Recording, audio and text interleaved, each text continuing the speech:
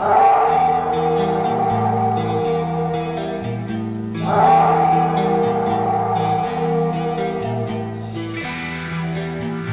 some dangerous, large carnivore out there. And I saw that bird took a young deer off the road and fly away.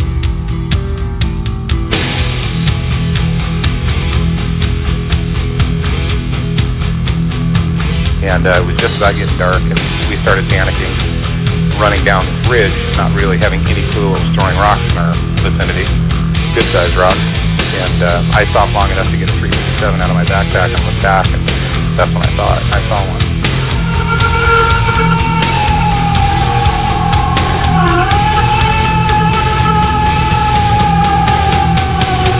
For a week, the town of Defiance was being harassed by a werewolf, and it's actually attacked two railroad workers, killed livestock. Just a lot of weird stuff that was going on.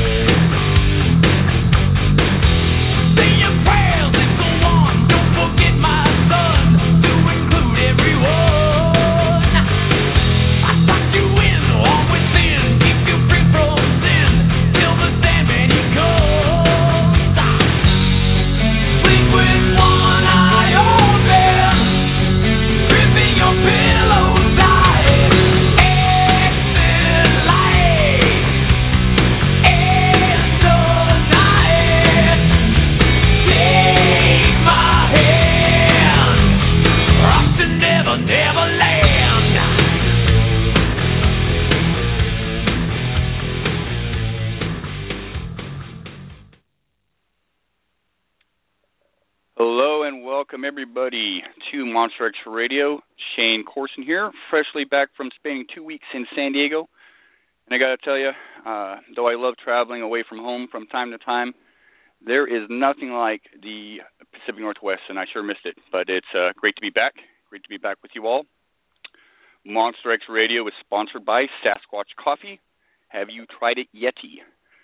Gunnar Monson, my co-host, friend, and of course founder Sasquatch Coffee, has taken the week off, but in place of Gunnar this evening as my co-host is the lovely Julia Wrench, who is a constant contributor to Monster X Radio, an admin for both our group and Facebook pages. And Julie is also an active investigator and researcher with the Janoska Project. And I'm happy to have her here. Julie, how are you doing this evening? I'm pretty good, thank you. Thanks for having me. Absolutely. How are you doing? Thank you. I'm doing great. I'm just excited to be here and excited about our guest this evening. And I know you're an admirer of our guest this evening, and so you're a perfect fit. You followed this man for a number of years, and you're knowledgeable on some of his endeavors. So it's good. It's great to have you. Yes, I appreciate it. I'm absolutely stoked. Right on. Well, before I introduce the guest here, I would like to acknowledge Todd Neese for giving some kudos and thanks for helping get our guest, reaching out and getting our guest to join us this evening. And so thank you, Todd. And without further ado, I will say that our guest this evening is an author and researcher. He's been investigating Sasquatch since 1978. He's also considered by many, including myself, as an original and an old-school researcher when it comes to the world of Sasquatch research. Our guest this evening is Thomas Steenburg, and really excited to have him on the show. He doesn't join a whole lot of shows. He's pretty quiet. He does have a site, thomassteenburg.com, so check that out. And without further ado, I'm going to get Thomas on the show. Mr. Steenburg, how are you doing this evening? Thank you for joining us. Thank you for asking me. Great to talk to you. Absolutely. It's a pleasure having you on here. And once again, thank you for joining us. I know a lot of our listeners have been asking to have you on the show. And so we're excited to have you on. And I know we'll have some fun tonight. But for those that don't know you, Thomas, and for our Monster X listeners, do you mind telling us a little bit about yourself and what got you into this the Sasquatch subject? Well, I've been around. I guess, like you said in your introduction, I'm considered one of the old guys now. God, I never thought I'd do that. But I started in the mid to late 1970s, back when there was quite a few, much less interest in research. Like what I mean is that was before the internet and everything, so we didn't have nearly as many people involved in research as we do today. And I basically got interested in this subject around the time I was old enough to read. I still remember my father telling my mother, "Don't worry, he'll grow out of it," but it never happened. And, well, what really did it was coming downstairs one night when I was a wee lad in the mid-1960s, and going into the living room, and my parents were sitting in there watching a movie in the old black and white TV, and I remember my mother saying, "Oh, no, he can't watch this. He'll have nightmares." And my dad said, No, the boy has an interest in this sort of thing. Let them watch the movie. My father went out, and what was on television was that old classic Hammer horror film, The Abominable Snowman in the Himalayas, starring Peter Cushing. You remember that one? Yeah, that's a throwback. Yeah, that basically threw a switch to me, and when it came to the Sasquatch, and I started reading and collecting and just scanning bookstores and libraries for everything I could find on the subject right at that point. And then I started after when I was doing my time in the military, Canadian military. I started looking into matters because I was posted to Western Alberta in the Rocky Mountains, and I took one look and saw the Rocky Mountains for the first time in my life. I said, there is no wall built between British Columbia and Western Alberta. If they've been seen in eastern BC, they got to be seen here too. So I basically started advertising in the local Calgary and Southern Alberta press, and it was like throwing a switch. So my phone was ringing off the hook. Wow. Yep. And through that, I met John Green. I met the late Rennie DeHenden. I met the late Grover Krantz. And I managed to get associated with all these gentlemen, and was a fellow named the late Dr. Vladimir Markotic, if you remember that name. He was working at the University of Calgary, and he kind of took me under his wing. He was a senior citizen by that even back then, and basically did the field work while he did the academic stuff. He sort of took me under his wing there, and that's really how I got going. Wow. Fantastic. So you moved to the west coast of BC in 2002, right? Yes, I moved here September 2002. First 25 years or so involved in this, I was in Western Alberta. Okay. Yeah. Todd Standing country, as people know it now. Mhm. Mhm. And that's why I know a lot of the stuff that Mr. Standing's claimed over the years is a lot of nonsense. Indeed. Yeah, indeed. Thomas, did you have any? Did you get along with Grover and Renee and these guys? Did you have any clashes with them or any real disagreements with them in those years? I had a year of disagreements and arguments with all the gentlemen, but I'd like to say one of my achievements in this field, believe it or not, including the late Bob Titmus, was I managed to be friends and do work with all these guys and not get sucked into their personal wars, because half the time you couldn't get these guys in the same room together. But they never held it against me. They never held it against me. Like every time I would visit Renee in Richmond or we'd meet somewhere in the bush, he'd ask me, "So what does that Titmus say about this or that?" And I go, "I'm not telling you.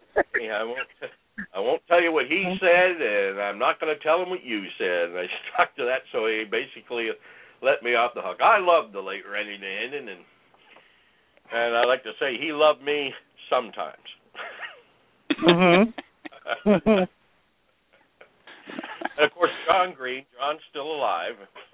He lives in Chilliwack now, and he was really my mentor. When I got started, I spent a lot of time with him. Do you talk to him pretty regularly? Beg your pardon? Do you still talk to John pretty regularly? Oh, yes. As a matter of fact, I was talking to him the other day. He's not doing so well. He's 88 years old, and he's not doing so well, but he's still kicking. Wow. Mm-hmm. And I learned a lot.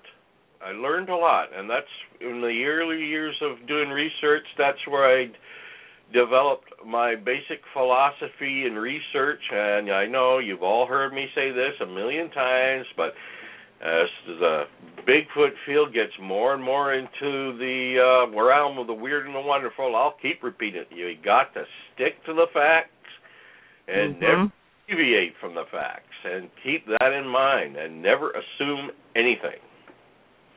And unfortunately, I like to say the Sasquatch field today is more of an asylum being run by inmates than anything else. It's really off the rails.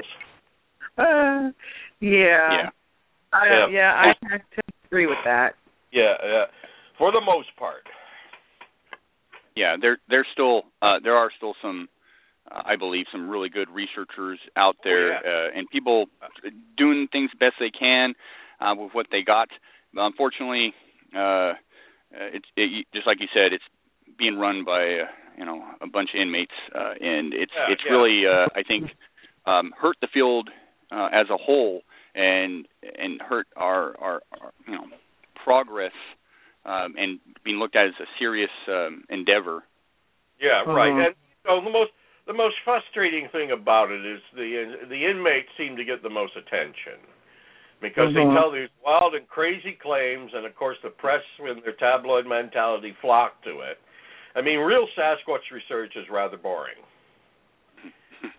Exactly. To the general public, it's boring. They want to hear the sexy monster stories, and that's what the asylum inmates give them. I have a very polite term. I call it Ivan Mark syndrome. You know who Ivan Mark is, right? You remember him? You're right. He was the original hoaxer, wasn't he? Yeah, he was the original sufferer of Ivan Mark syndrome. Because Ivan was, it may be that when he first got involved with was the Bosberg cripple print. Well, now even today I have questions about those. They may have been authentic, but when someone's the center of attention for a while, and then the excitement dies down, they find that they enjoy the attention more than they actually enjoy the research. So they do what they can to remain the center of attention, hoping something for real will come in, in the meantime. But they lose control of it, and it becomes a habit, and it's hard to break.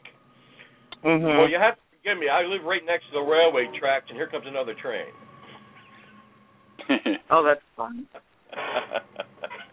I totally understand what you're saying there, Thomas. And I think with the social media, that's made it even worse.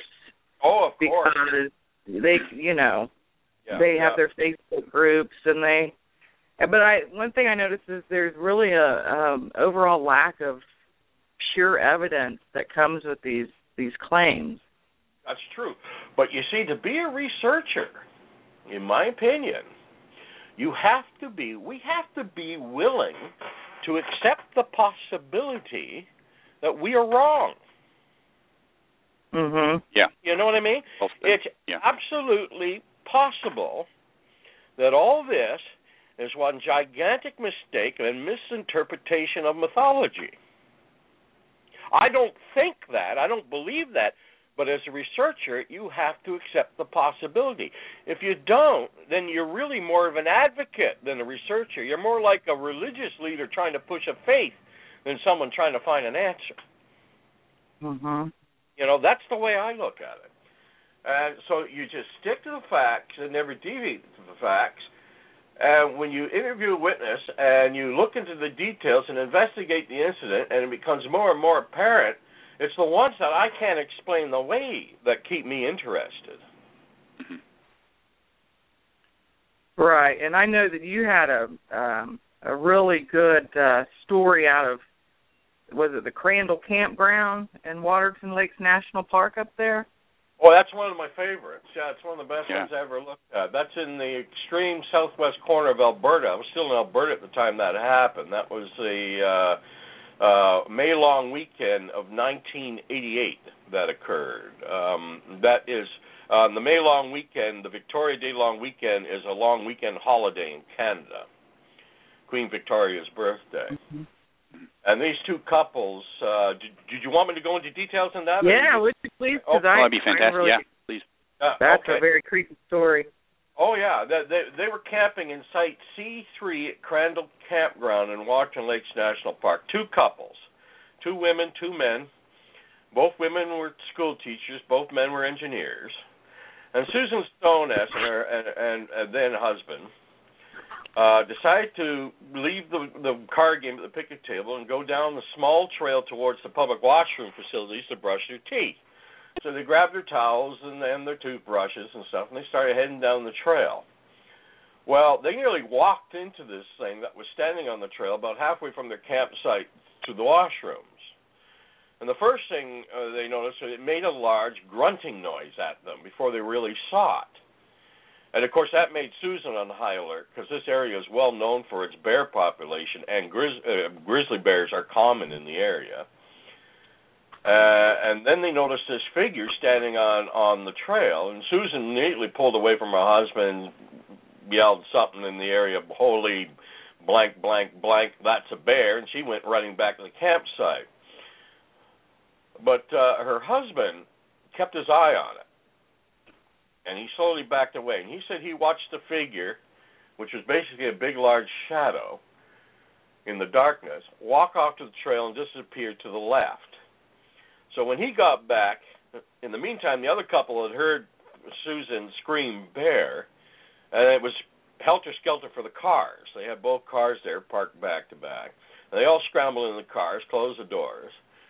When her husband came back, he tried to get in the car with Susan, his wife, but she had locked the doors and she wouldn't let him in. I guess somebody had to be sacrificed. So he ended up getting in the car with the other woman.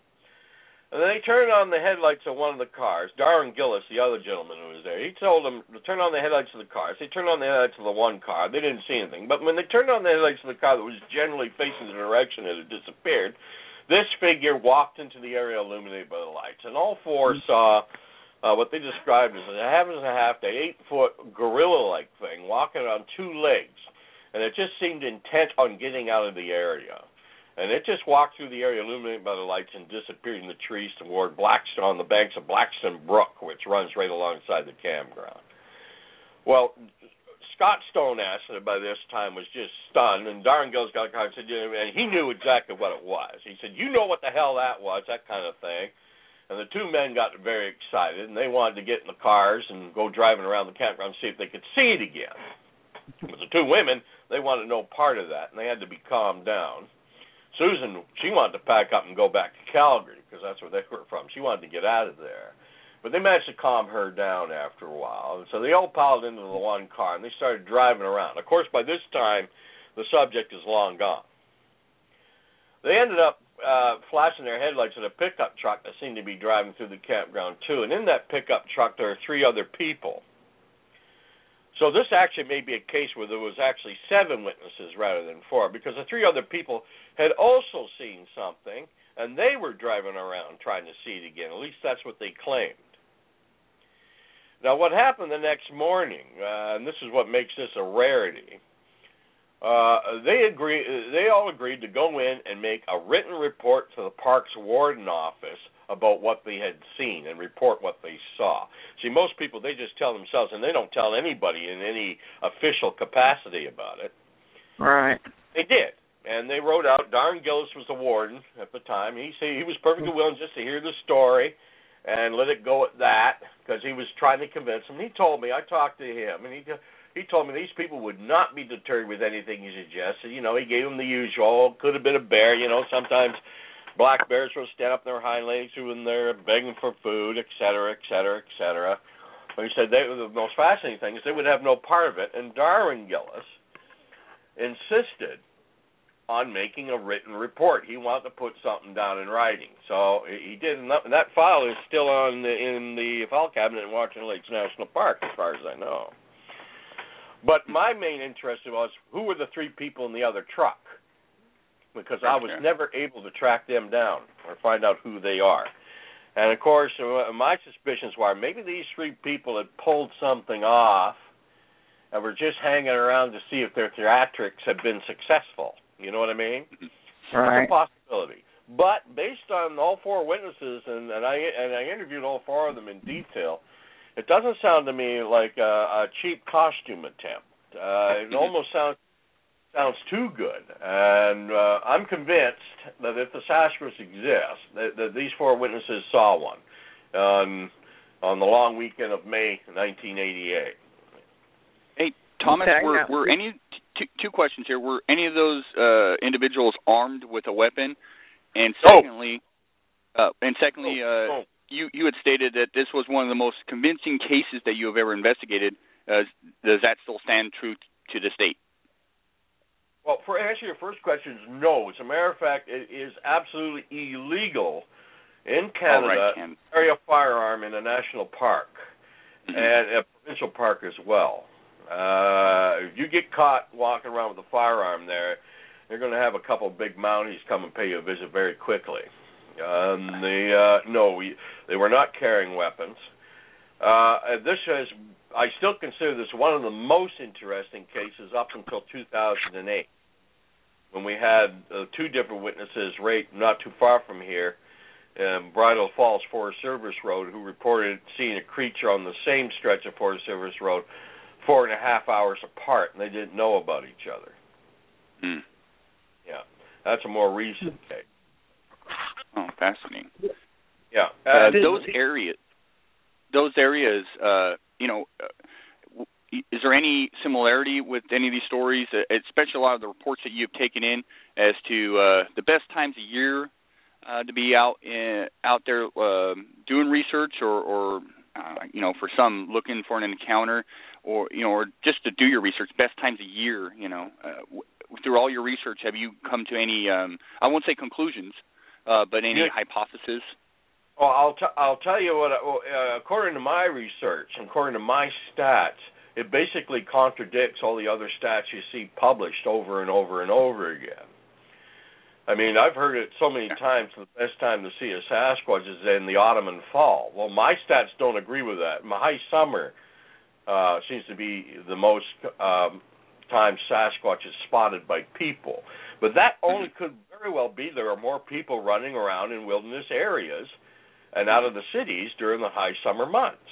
It could be simple explanations for that. No, according to my stats, you're just as likely to see a Sasquatch today as you are in late August, as far as I'm concerned. It's just all a matter of being in the right place at the right time, or the wrong place at the wrong time, depending on your point of view. Yeah. That, as far as I'm concerned. Now, people think they got migration routes figured out and stuff like that. As Renee used to tell me, we don't know a goddamn thing. Because every time we try to figure something out like that, there's something else happens that blows it out of the water. And it just doesn't make any sense. And, of course, there is so much hoaxing and stories being made up today by people who are looking for their 15 minutes of fame. And all you got to do is a little bit of research, and you can sound completely convincing as a witness. See, one of the great drawbacks of television programs like Finding Bigfoot is there are a lot of people out there saying, hey, let's do this and submit to the show and see if we can fool them. And I think that happens quite a bit. It's people used to, and it's still the case in Canada for the most part, but in the United States, it's become trendy to say you saw Bigfoot. And that's a big problem. Yeah, that's very true or not. People are seeing Bigfoot here, Bigfoot there, and then you question them for a while intensely without all the flash and cameras and stuff. You realize very quickly, this guy is, he's blowing it out both ends. He's making it all up. Up all the time. But, and when I started, usually when somebody reported seeing something they really believed they had. They may have been mistaken, but they really believed they had. Today, I'm 3 times out of 4, it's somebody making it up. Yeah. Right. That's why people need to do their due diligence on investigating reports. And, right. You know. I mean, let's face it. If I'm wrong and there is no Sasquatch and there never was, they're all making it. Or they're all mistaken. One of the two. See, there's only 3 choices. They saw a Sasquatch, they mistook something or someone for a Sasquatch, or they're lying. Mm-hmm. Those are the only 3 possibilities. There's nothing else. Oh, by the way, in case you haven't figured it out, I'm quickly in the zoological camp. I'm not into this dimensional shape-shifting, traveling between wormholes or whatever the hell else you hear out of there. Stick to the facts. All the time, but with the internet, it's all over the place. Yeah. Right. Yeah. That's the way I look at it. If it exists, it's a creature of flesh and blood, probably rather scarce, like, not a great number of them, but they're certainly not going extinct, in my opinion, at least not yet. And they're there. They always have been there, and they're just going about their lives and living out their lives in their wilderness home. And occasionally, they come near people, and I think more sightings occur when they come near us rather than the other way around. Mm-hmm. Yeah. They may have a curious. I've had so many witnesses I've talked to who told me if they hadn't looked right at it, they would not have known it was there. It was standing that still. And, of course, as soon as the creature realized you spotted it, it retreats for the most part. And you just see the unbelievable for a few moments before it disappears. Mm-hmm. One of the other things I think that's really come about recently is to talk about Sasquatch being super aggressive. You get both on social media and whatnot. You got these fantastical stories of Sasquatch being overly aggressive or super aggressive. What are your thoughts on that? Well, in my opinion, I don't think the Sasquatch is particularly aggressive, but it is. If it exists, I consider it an animal, and an animal can be unpredictable. I mean, any animal that feels cornered or feels threatened may react violently. I do believe that if we had a monster out there, we would know more about it by now. I do, however, in saying that, there are people who disappear in wilderness areas every year. And I do believe if you ran into a hostile Sasquatch, you would tend to disappear. Mm-hmm. Yeah. But as far as I know, we're not finding people in cabins torn apart and mauled to death or things like that. We don't seem to have a lot of ranchers and farmers complaining about lost cattle and stuff like that due to a Sasquatch. When it does happen, they usually find the bear sign or the bear that did it or the mountain lion or whatever. I think if the Sasquatch was an aggressive animal that was a threat to human beings and they made a habit of it, we'd know more about them by now. Mm-hmm. That is my opinion. I know some places like in Texas and stuff, they say they got aggressive Sasquatch and stuff like that. Well, where are the bodies? Mm-hmm. In what nature? I mean, are people being killed? If we got a monster out there, I think we would have records of that, and we don't. I mean, even David Pilates, his people, the people he wrote about, are missing. We have no idea what happened to them. Yes. Yeah. Correct. Yeah, and what's aggressive to one person may not be aggressive to another person. So it's everybody's take on what they consider to be aggressive, I guess. If indeed Sasquatch is behind some of this stuff, I know a lot of this. Aggressive, like they act and they make noises, trying to intimidate you, rock throwing, bluff charging, and stuff like that. Well, yeah, I have heard of incidents like that occurring. Yeah, if you consider that aggressive or aggressive, yeah, I guess that does happen more often. Well, not more often, but there are cases of that being reported. But the overwhelming majority is the thing is trying to get away from you faster than you are trying to get away from it. Yeah. We got a few questions in our chat room. I'll start out with one from Paul Hayes. He was asking, have you taken any reports of white or gray Bigfoot in some of those areas, or at all? Well, up here in British Columbia, where I do most of my research, we have had report of gray-tipped Sasquatch before, rather gray-looking. Like the hair is black, but the tips are gray. You know, kind of like a grizzly bear. That could be a sign of just age, an older animal in age. It could be another. I don't have any reports of an albino in my files. Actually, I should take a look back. Some of them I haven't looked at in quite a few decades. I should take a look to confirm that. But no, I think if there are any reports in my files of white or albino-colored Sasquatch, it's basically you can count them on one hand. There hasn't been that many, at least up in my areas. Yeah, the most common color I have reported is either jet black or very, very dark brown. A fair number of reddish brown thrown in, or reddish-colored creatures. Silver gray tipped, some more gray than others, but a pure white one, no, I don't. Right off the top of my head, I don't recall a single incident that I've looked into. Interesting. And, another question was, what are your thoughts on habituation? That's another thing that's grown over the years of habituating Sasquatch or habituating with Sasquatch. Well, not trying to make the assumption that we're dealing with the inmates in the asylum right off the bat. I've heard a lot of habituations, but it's always a case of take my word for it because I can't give you anything else. And it's a big red flag. I mean, you may remember the Carter Koi farm a few years ago. Do you remember that in Tennessee? Oh, yeah.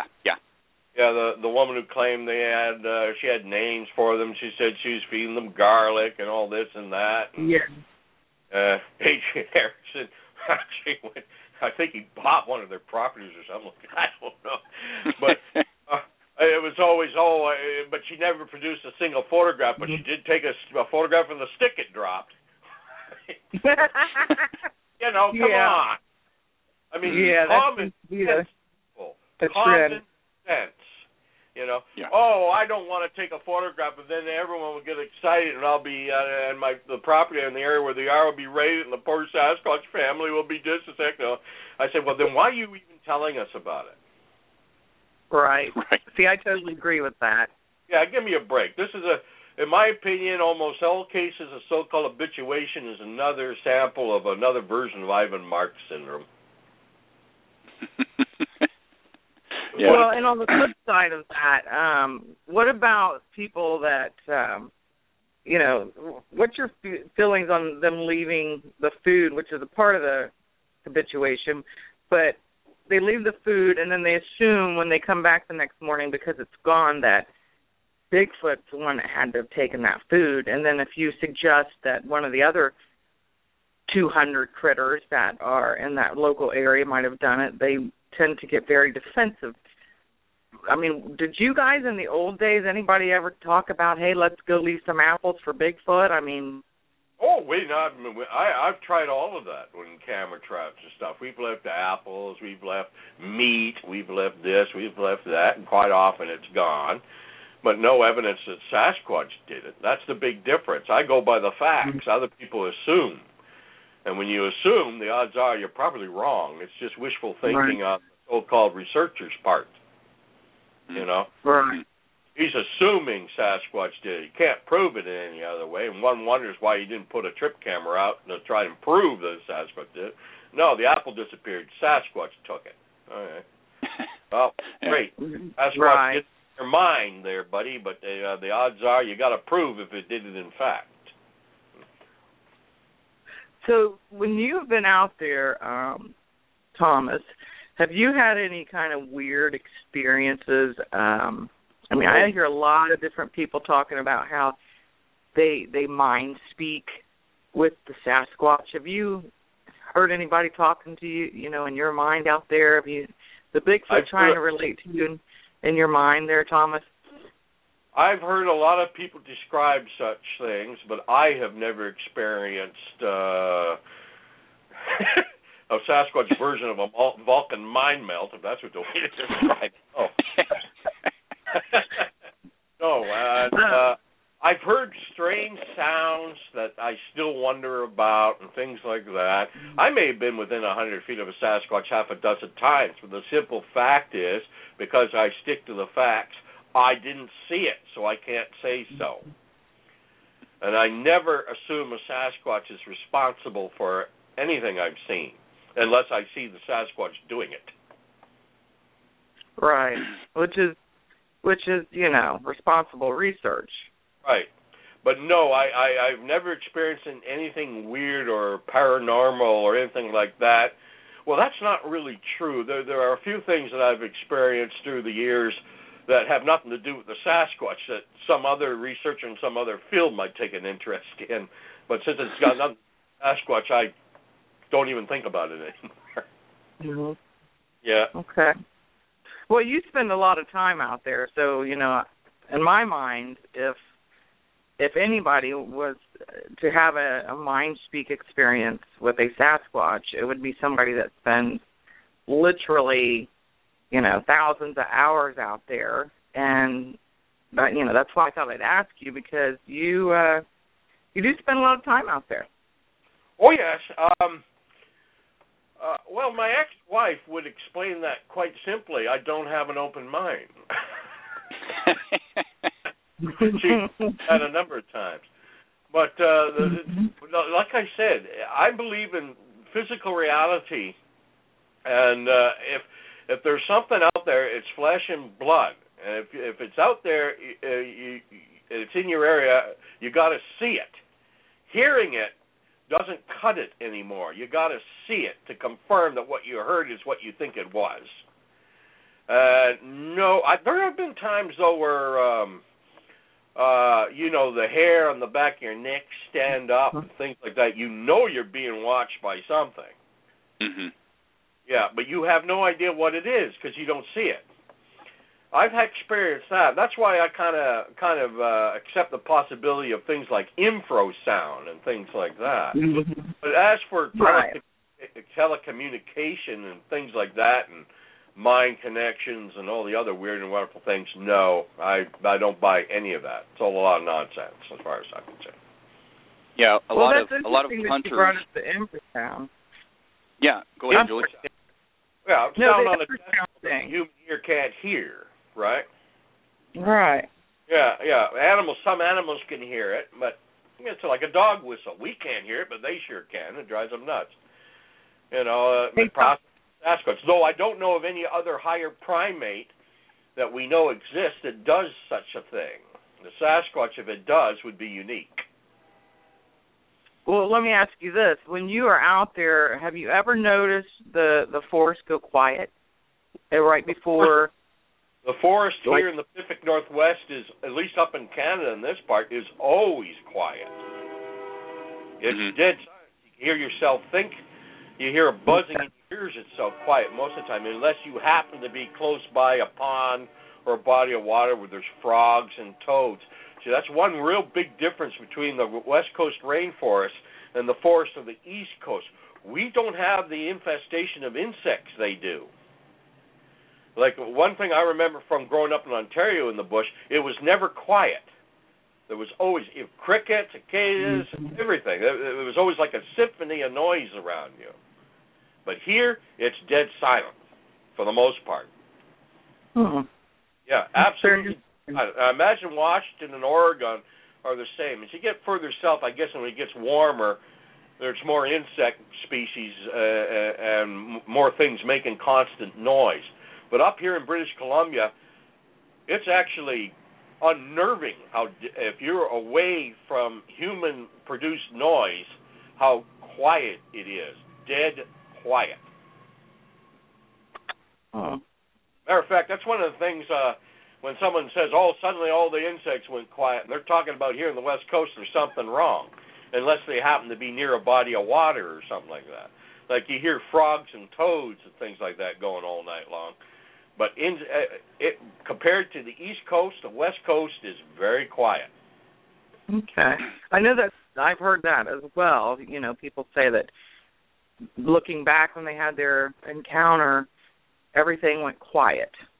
Mm-hmm. No crickets, no birds, no, and I always wondered, what you could attribute that to. Well, when you were in the East Coast, like I took a trip to Ohio in 2000 to speak at Don Keating's conference. Mm-hmm. Going that brought back a lot of memories for me because I had forgotten just how noisy forested areas on the eastern part of the continent were. Even just sitting out in the porch of this house at night, it was just like a serenade of insects constantly going. But when we first walk out the door, they go quiet. And then one starts up, then two start up, 3, 4, 10, 12. Next thing you know, hundreds of them are going. The same thing when you get near on here when there's frogs. You approach, they go quiet.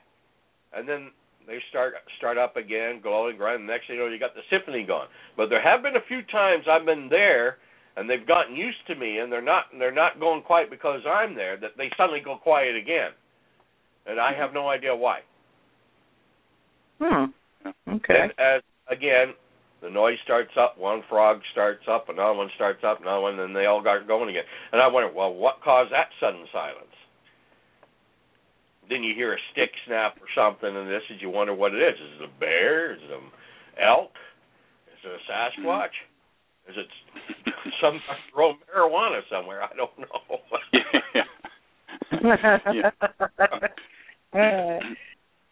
And Thomas, I just got back from San Diego, and I visited the San Diego Zoo, and I always love to go look at the, the primate exhibits. I love orangutans and whatnot, but I went by the silverback area, and they had quite a few silverback gorillas in there. And I walked up, and I'll tell you what, I hit this smell, and it smelled like the worst BO and burnt rubber I've ever smelt. And there happened to be one of the zookeepers there, and she looked at me and she goes, "You smell that?" I said, "Yeah." She said, that's the musk of the male silverback. And I had visited zoos. I visit zoos all the time. Here in Portland, Oregon, I visit zoo constantly. I've never smelt that before. It was very pungent, and though I never saw the male silverback, he was hiding. I could smell it.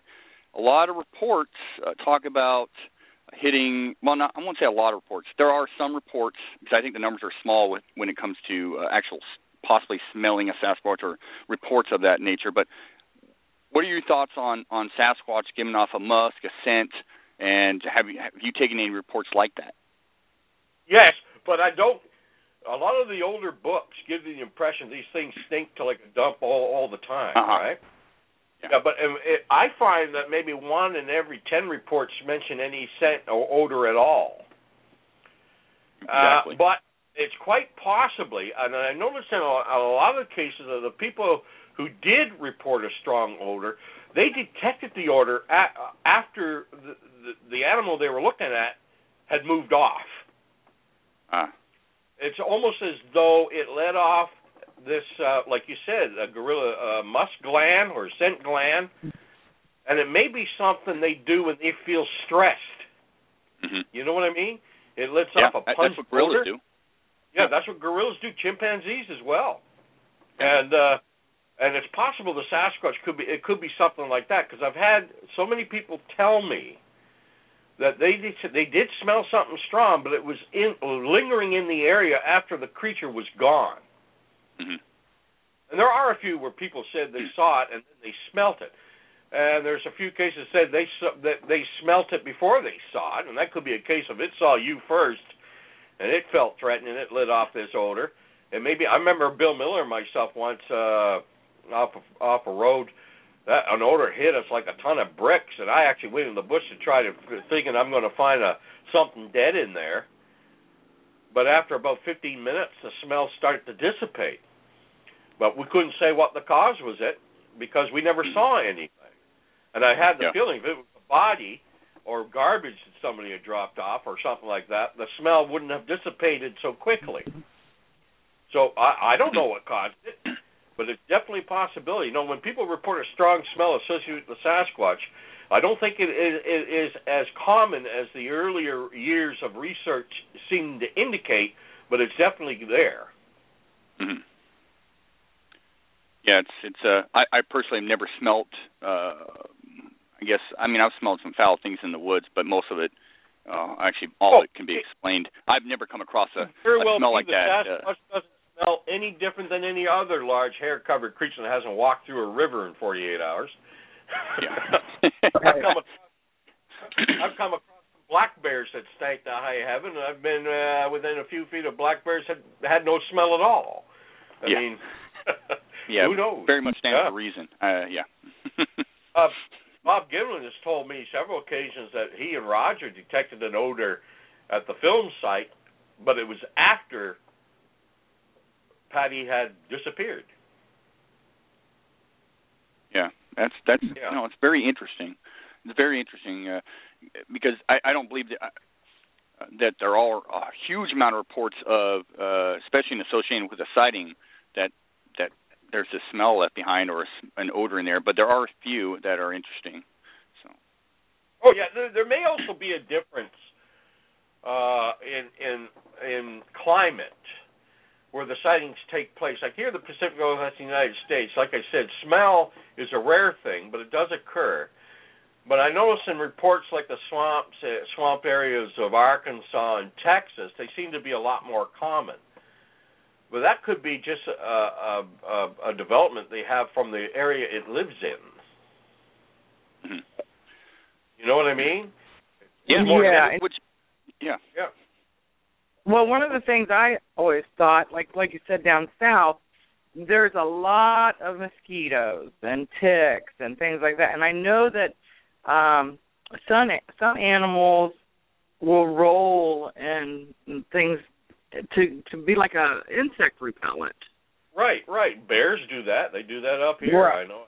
I smell enough of them. So I often wonder that the swamps and in Ohio here we have a lot of horrible mosquitoes from time to time, and I can imagine something wallering and something that didn't smell so well to fight the insects off, because the ticks are just horrible here. And I imagine down south they get even worse. So I always thought maybe it had something to do with insect repellent. Or their diet, possibly.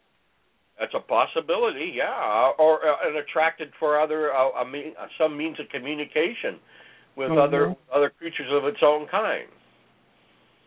Maybe maybe males do it to warn other males to stay away. But of course, this is all hypothesis. We just don't. Right.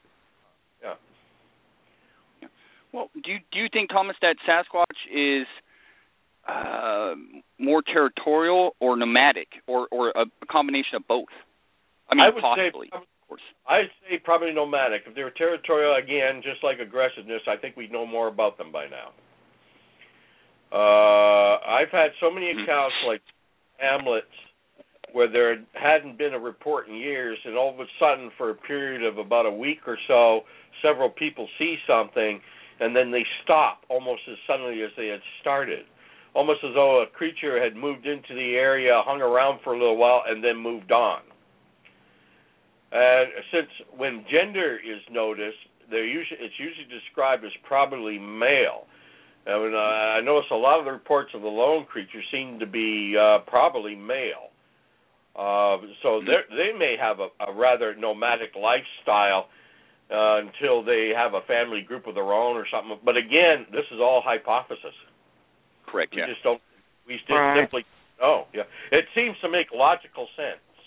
So I tend to think that males, just judging by the reports that I've looked into over the years, probably lead a more nomadic lifestyle. I don't think the female, kind of like a rogue male, or I mean, a lot of people like to say, I think it was a rogue male. I mean, I'm not sure they even know what they're talking about. But along those lines, something, like you said, until it comes across others of its kind and gets, sort of a family or takes its own harem or whatnot. Well, I used to have a lot of conversations with the late Grover Krantz on this subject. And Grover had the hypothesis that they probably have family groups similar to orangutans and chimpanzees, or chimpanzees actually have troops, But it may be a case of 3 or 4 females with one male, dominant male, who tolerates the daughters, but when the sons get to a certain size, he drives them away. And they go off and they live their nomadic lifestyle, getting bigger, getting stronger. And he said, Grover said that perhaps when they get big enough, they take over a family group by driving off the aging dominant male that's there. And that's what we're seeing. We're seeing adolescent males, and the gray-haired tip ones are dethrone older males, and they go back to the nomadic lifestyle if they're not killed by the creature that took over the troop, and that's just the cycle. But again, that is on a hypothesis. We don't know. We still got to answer hypothesis number 1 before we can study all the other aspects of their being. That's confirming that they're actually there. Yeah. Do they exist? Yeah, exactly. That's it. Well, let me ask you, Thomas, do you take reports of, have you taken many reports of, like, say, a Sasquatch with an adolescent with it, or is that sort of a rare thing? It's not common, but it does happen. And a lot of people assume when they see a large one with a particularly small one, they're looking at a female with a young one. Had an interesting case just last year north of B.C. where a guy parked trying to get a snooze and a pull-out. He saw the young ones first. They were hanging around his car, and he was looking at them. Well, you say 2 of them? Pardon me? There was 2 young ones? 2 young ones, and then he saw the large female that they seemed to run through. And then this large one he took to be the male, which was over 8 feet tall, came walking on the opposite side of the highway, made a barking noise and stuff, and they abandoned him immediately, and they all disappeared. So as though Daddy didn't like what the kiddies were doing. You know what I mean? Right. That was his impression of the whole matter. Wow. And they all disappeared, and as soon as the big male came into view.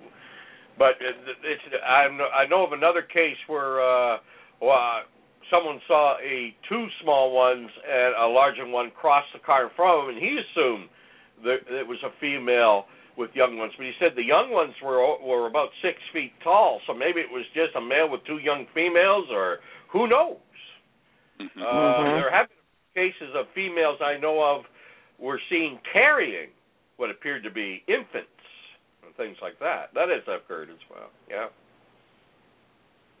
Huh.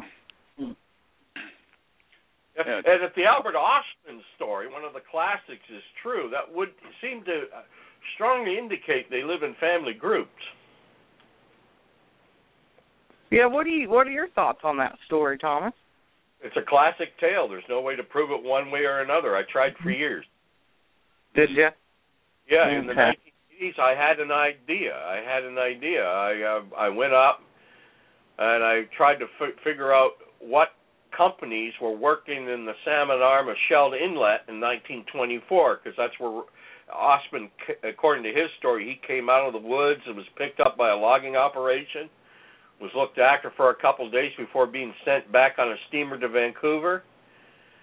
I said, well, sometimes logging companies keep logbooks. If I could find a log entry where they find a lost prospector, that could very well be an Albert Ostman, because he said in his story he never said what happened to him. He just said he was a prospector and he got lost. And but I looked through the logbooks of 3 companies that were operating in the Shell Inlet area, in the salmon arm of Shell Inlet in 1924, and not one of them mentioned finding a lost prospector coming out of the woods in 1924. But then I found out that in the salmon arm of Shell Inlet, there were over 14 logging operations going on, and hardly any of them even bothered to keep logbooks. And in the greater salmon arm area, there was over 40 logging operations going on in 1924. So again, the odds are there was no record kept, or I haven't found it, but I did not find any mention of a lost prospector being found in the salmon arm of Shell Inlet in 1924. Another thing is, according to Albert Osman's story, it was an elderly First Native gentleman who originally boated him in to Toba Inlet. And he actually stayed there the first night and had a meal with him before he went off. And this elderly First Nation gentleman was supposed to come back and pick him up in 3 weeks. Well, I often wondered, what did that gentleman do when he came back and couldn't find them? Did he report it? Or did he just write them off? I don't know. All I know is in 1924, no one can seem to answer me who would even receive such a call in that remote area at that time. But so very good point. Yeah, that came up blank. So I thought, gee, if you reported to the RCMP, there may be a record. He said, well, shit, if there was a record of a missing person that long ago, it probably would have been lost. And none of the present-day RCMP can even tell me who would have been called in that area in 1924. Yeah. I think it was basically back then, it was like if you were in the bush up the BC coast in those days, it was basically every man for himself. Yeah, I would tend to agree. Yeah. Thomas, in all your years of research, whether in the field or investigating reports, have you taken any reports or found any evidence of bedding areas, nesting areas? I mean, I would assume Sasquatch has to sleep, and whether they're nomadic or territorial, all hypothesis. But have you come across any reports or found any evidence that they do make nests or bedding areas? I have seen so-called nests. I have seen so-called bedding areas. I have seen so-called stick structures.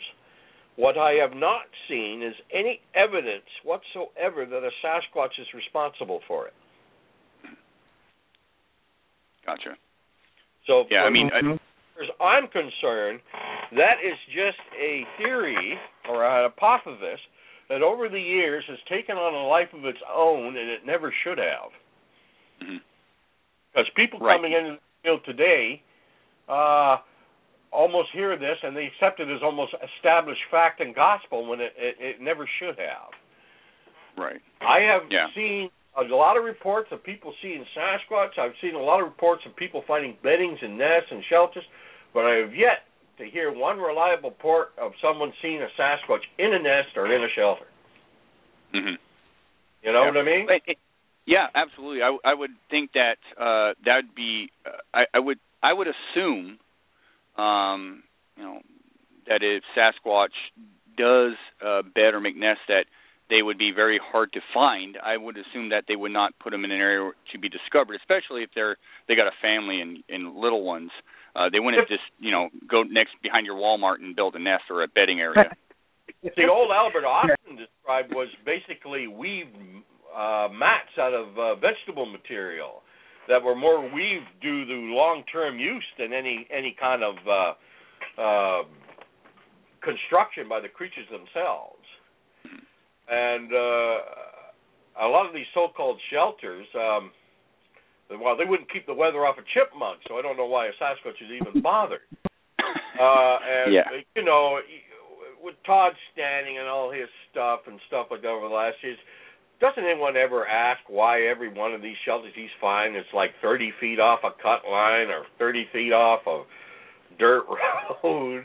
Yeah. When they cleared the cut line in the first place, they throw the trees left, right, and center. Some of them get caught, get tangled up. And they got machines, the lodgepole pines, they don't need to cut them. They got a machine that pulls them right out of the ground, so that's why they're not sawed.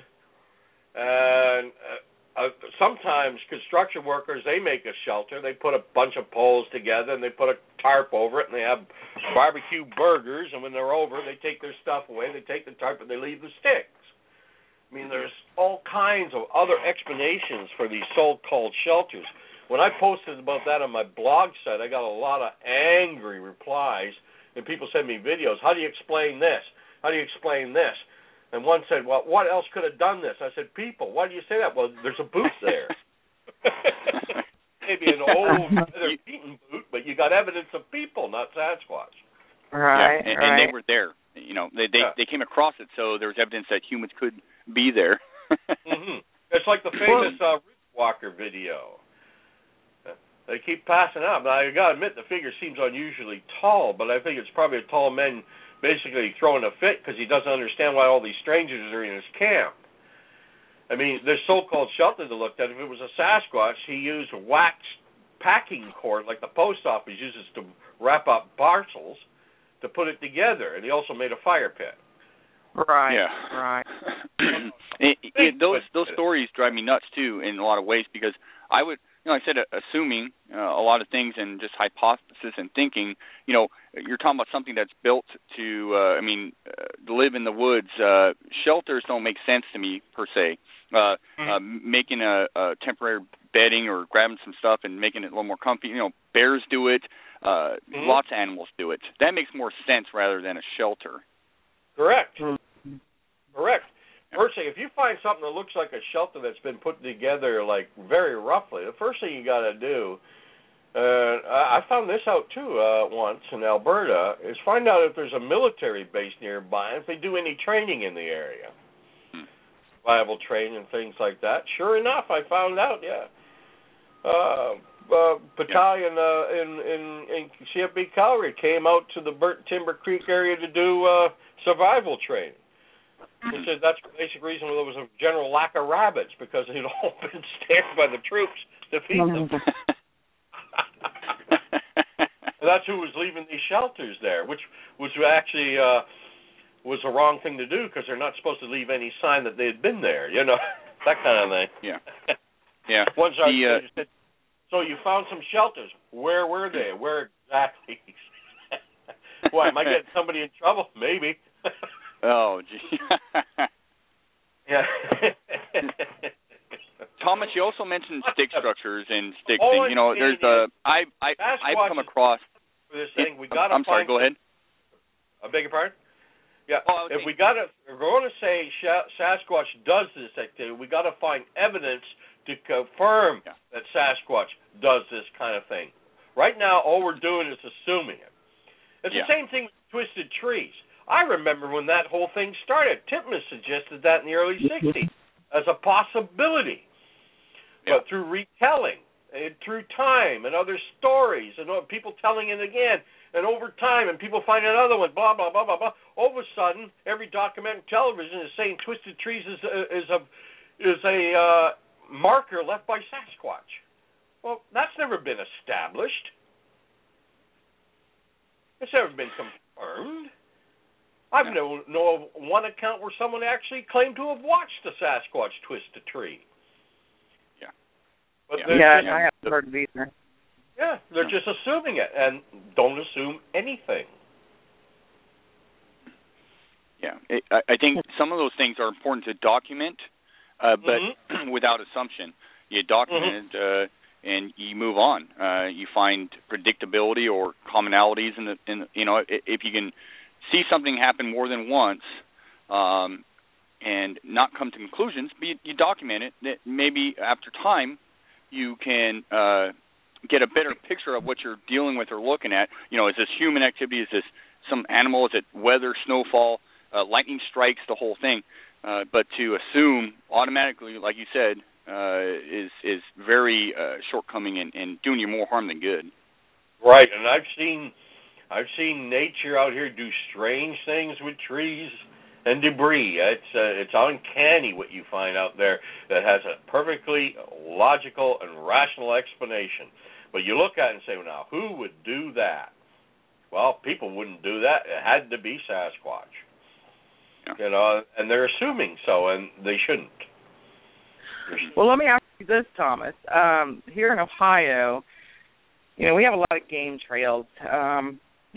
Like in the wintertime, all the leaves are gone from our trees, so everything is pretty evident.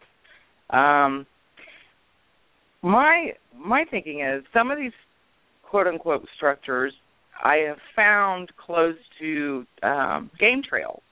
And the thing that I would, if any reason something would create a structure, would be to hide its form while it's, waiting to ambush prey as it comes down the game trail, rather than building it for shelter. So, that's one thing I kind of maybe consider would be a blind, if you will. It is a good hypothesis, but that's what it is, an hypothesis. You got to find evidence that the hypothesis is correct. Right. And right? Just seeing all these. I'm not saying that it's nonsense that all these structures and nests are not Sasquatch associated. You gotta find evidence. The problem is too many people are assuming so and passing it off as fact. And and I've never seen one before, and I've never seen one building one. So, Again, we need evidence. There should be some evidence of something around there did it, if it was an animal. Most of these things, I have found the claw marks in the ground when the black bear had been pulling it up. I have found tracks around the outside. Turned out to be black bear again. That's evidence that a bear was there. I found no evidence that a Sasquatch was there. Yeah.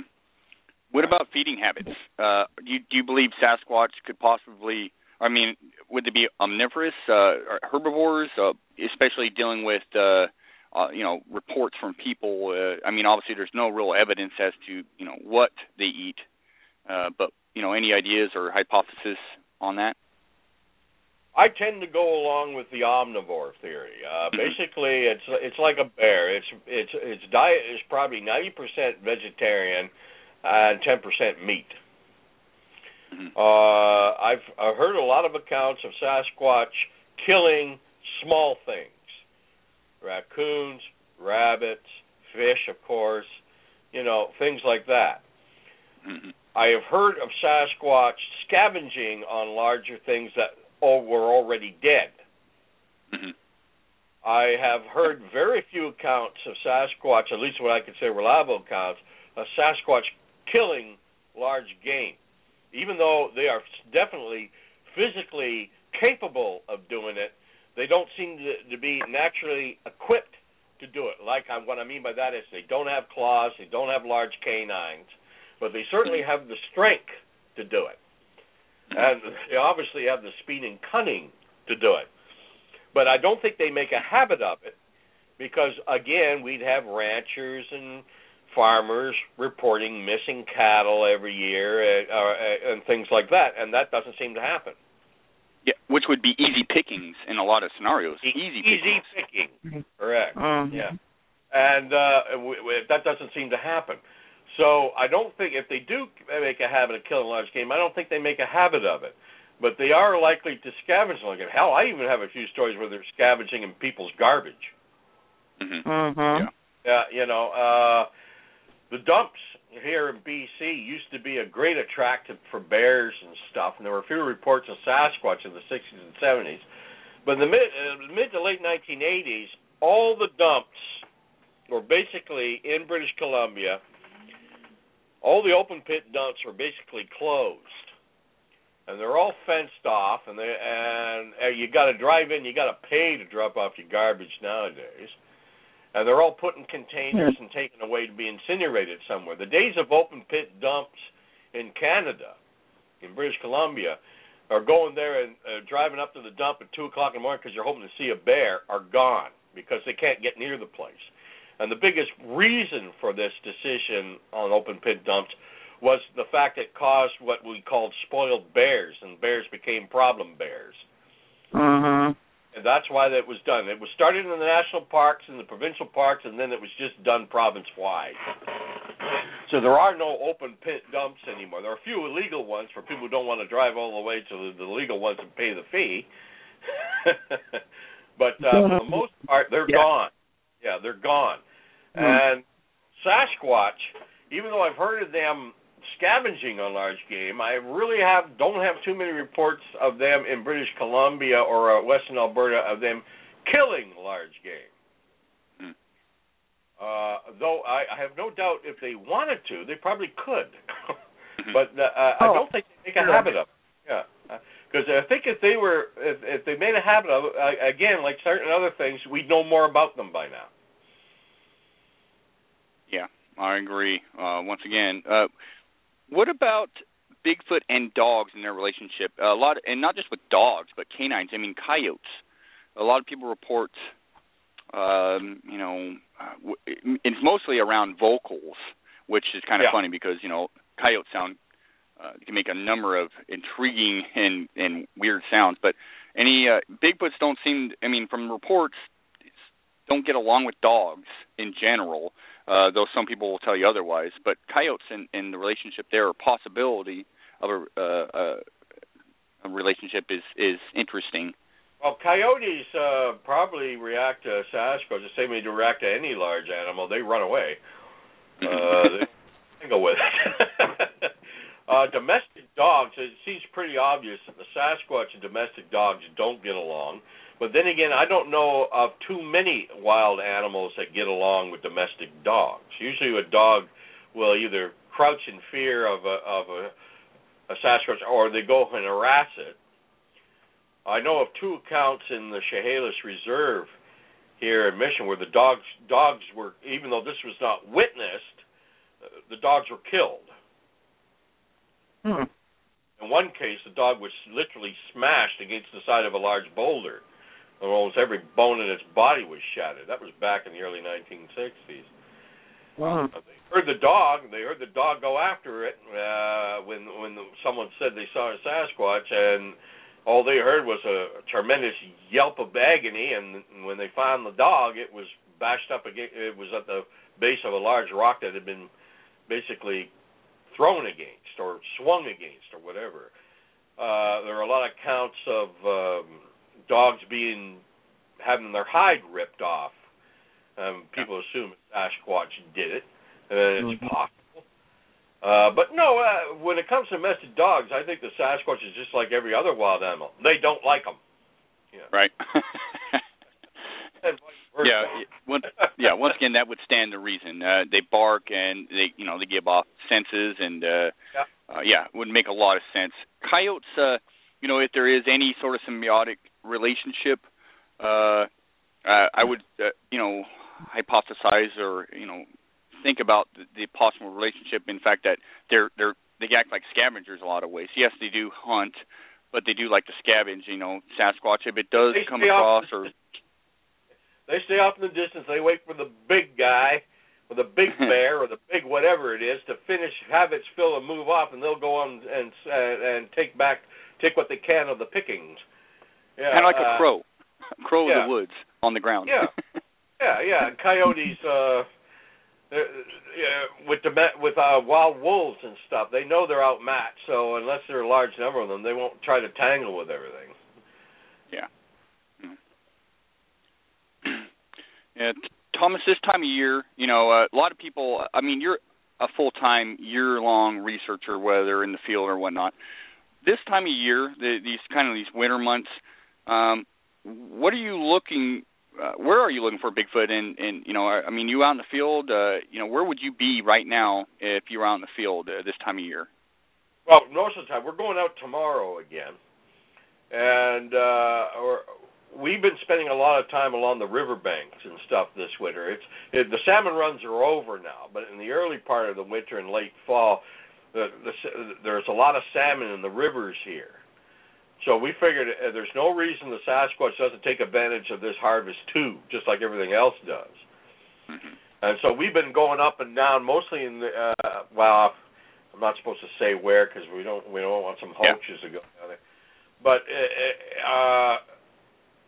we've seen a lot of indication of salmon being preyed upon by, like I said, bears, coyotes, wolves, other things, even a few mountain lion tracks. So far, we have not found a Sasquatch print in where the salmon rivers are, or at least where we've been looking. That's what I've been spending a lot of time down by the riverbanks and stuff like that, because Sasquatch is no different than anything else. It has to eat and it has to drink. So if there's a water source and a food source, that's probably the best place to look. But so far, it hasn't panned out, so maybe I'm wrong. And you're willing to admit that, which is awesome. Yes. So refreshing. I started looking in 1978. That was how many years ago? 38 And in all that time, I may have had a fleeting glimpse myself only once. Well, tell us about that, Thomas. All right, that was 2005. I was taking a fellow named John Miles. He's the watchman at the logging camp up 20 Mile Bay on Harrison Lake, the west side. As we were coming down around an area that was just devastated last summer by that huge forest fire we had here. But as we're approaching the last big dip through the valley before hitting the turnoff to 20 Mile Bay, the road runs right beside a power line. A large high-tension electric power lines that run where they've cut a cut line through the wilderness to put the power lines through. About a mile distant on the other side of the valley, and near the top where it crested, I saw a figure walk from the center of that cut line to the trees on the right-hand side. He was obviously very big because the distance was extreme, but he was far enough away that I couldn't see any details. All I know is he was upright, walking, and he was jet black in color, right? And I basically saw him from the knees up because he was either in the foliage he was in, or he was just over the top of the crest enough I could see him walking from the knees up. And it only took him a few seconds to walk from the center of that cut line to the trees on the right-hand side. Now, the reason why I say possible sighting is, like I said, the facts are I saw a figure. The facts are it was too far away to positively identify. And the facts are I can't say with 100% certainty it wasn't a big man up there, though what he was doing there I would never know. So if that was a Sasquatch, I have seen one. If it was not a Sasquatch, I still have not. Well, what was the height you estimate on that? I have no idea. He was too far away, but he was big. Because let me tell you, people in the same spot, I can barely see at all. And this stood out clearly. Mm-hmm. Yeah, but I'm going by my memory. And memory plays tricks on you, too. Right? We all have had it. We've gone to areas we remember well as children. We go back there when we're adults after we've been away for 20 years, and you can't get over how small the place is. Yeah. You know, or how different it is, or how the layout's changed, or, geez, I thought that rock was bigger than that. You know, quite frankly, the image that I have in my mind of this figure that I saw in 2005, if my memory is accurate, it was big even for a Sasquatch. That's big. Oh. Yeah, I mean, the picture I have in my mind by what I saw. See, I kind of wonder, maybe it's being altered a little bit through time. Because people in the same spot, you can hardly see at all. Though I got to admit, I have not tried an experiment with a 7-foot guy or something there. Because it takes a hell of a lot of effort to do that. And I don't know. I got the image of what I saw in my mind. It only lasted a few seconds. I thought, my God, if that was a Sasquatch I saw, he was even big for a Sasquatch. What were you doing at the time? I mean, I was taking with your a guy research, home. I I never turned down a chance to go into the bush. And John Miles, his truck was broken down. He asked me, I was driving my old Land Rover at the time. He said, you think you can give me a ride up to 20 Mile Bay? And I said, sure, hop me. And we took him up. And it was just approaching the turnoff to his place that I saw this figure. And the only thing I remember is I pointed to John. I said to John, did you see that? And he said, yes, I did. He saw it too. And if that was a Sasquatch, like I said, I've seen one. If it wasn't, I still haven't. So many reports, and the vast majority of them seem to come from people when they're driving in a car, whether it's a roadside crossing or down a logging road. Does any of your research reflect that? Oh, yes, most of them are. Sasquatch sightings occur when they come near people, run the other way around. If you look at my map boards here, my study here, almost every pin is either along a roadside, a Forest Service roadside, a shoreline, a riverbank, in other words, where people are to see them. And yet there's vast areas on this map of solid green where there isn't a single pin. And that's not because there's no Sasquatch there. That's because there's no one there to see it, let alone report it. Yeah. Yeah. In your research, in your research, how do you conduct your research? Are you the type that goes out there and knocks on trees and yells and whoops and that sort of thing? No, absolutely not. Please don't. I figured. Absolutely not. No. I don't howl at the moon. I don't knock on trees. I don't do any of that stuff. Because to me, all you're doing is letting everything around know you're there. There's no evidence that any of these sounds are Sasquatch is responsible for, because again, they don't see what's doing it. We had a rash of recordings of animal noises on the Chehalis Flats in 2006, and I've got it listed as the Chehalis sounds that we were very interested in, because this caused quite a stir when I announced this when it happened. You remember it, do you? Oh yeah, I remember it.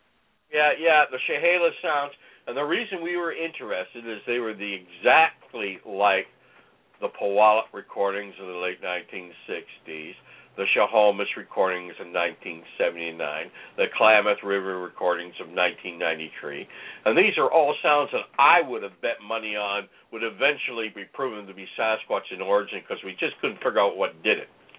Well, on April 5th, 2006, I saw what did it. It was a coyote. It looked like invisible hands were squeezing this animal's guts when it let out this incredible cry. And I've been around coyotes my whole life.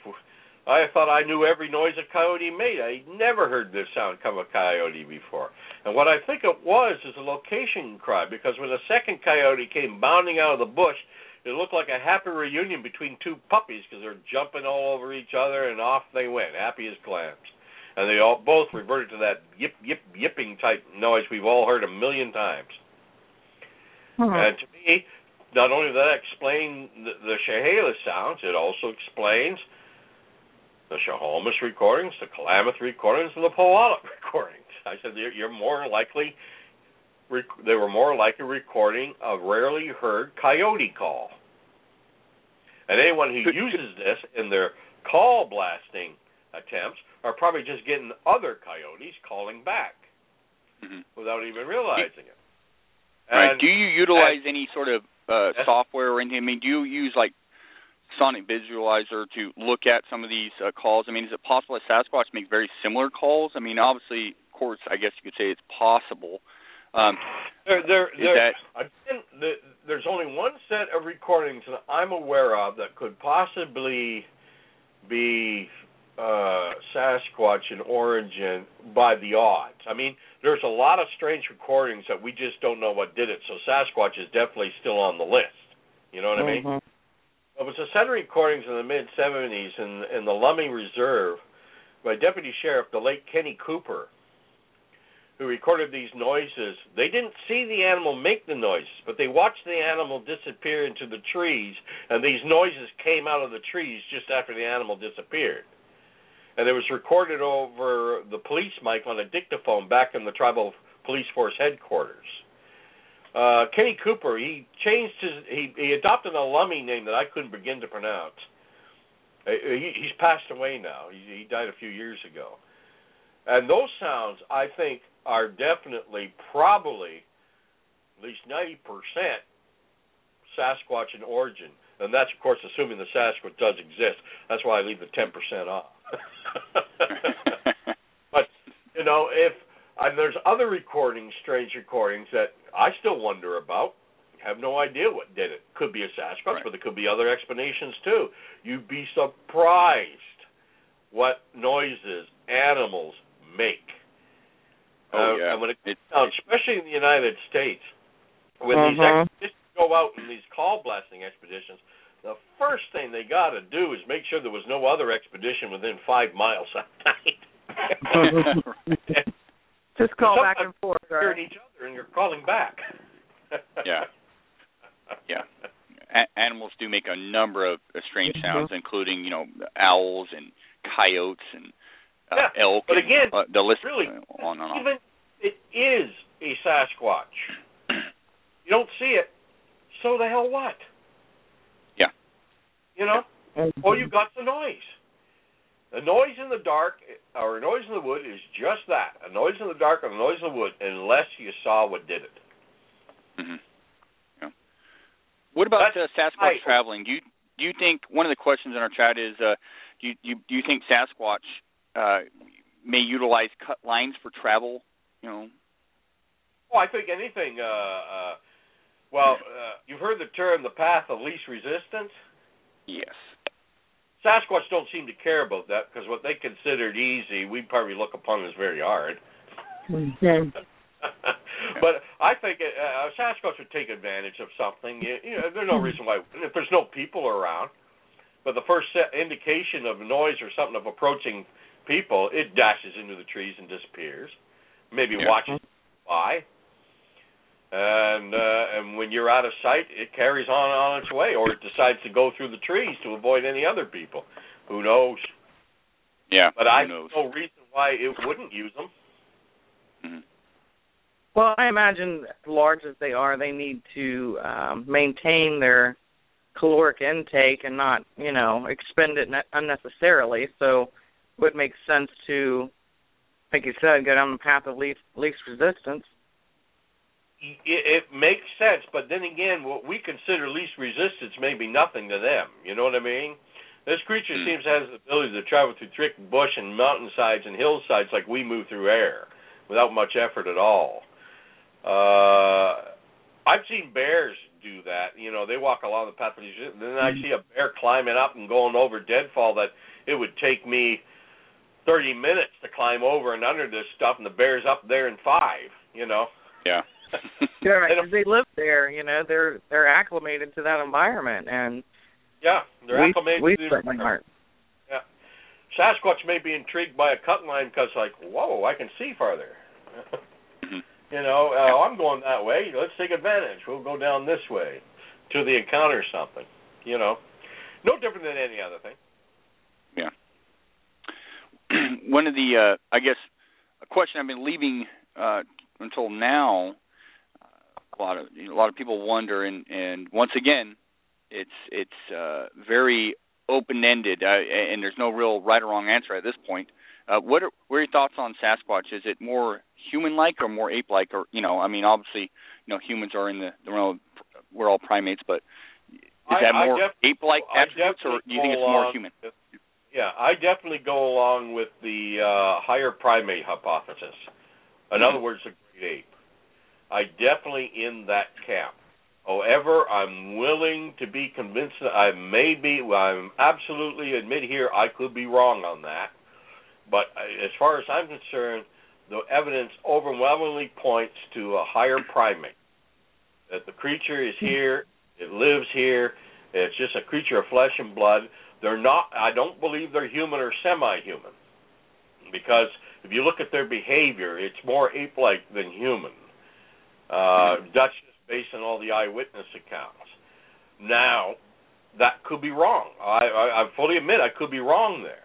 That's why when someone says they think they're primitive people and stuff, I don't argue with them too much because I admit that they could be. There's a chance they may be right. But I don't believe that. I tend to go along. I go along with the late Grover Krantz's continuation of the Gigantopithecus black-eye theory. But again, that's an absolute hypothesis again. Yeah.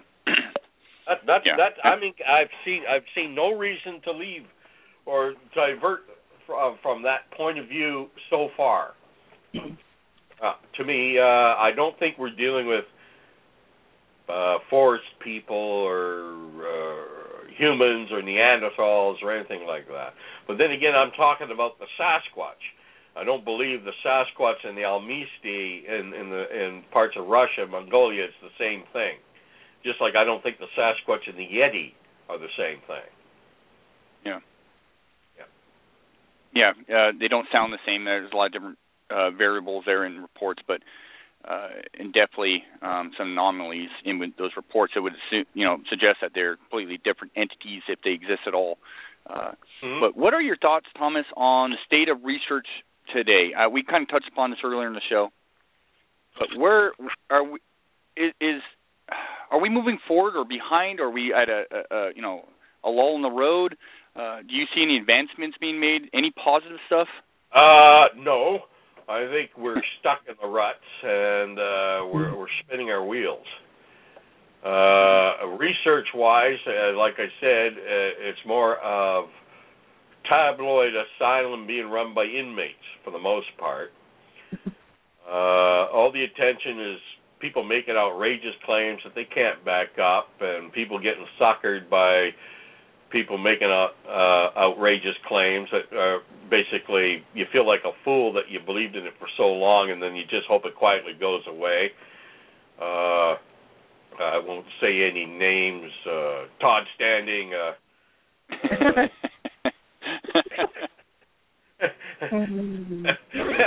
You know. Yeah. Adrian Erickson. Yeah, it's a rather small list and not. Jump at any grade B8, if you might want to say.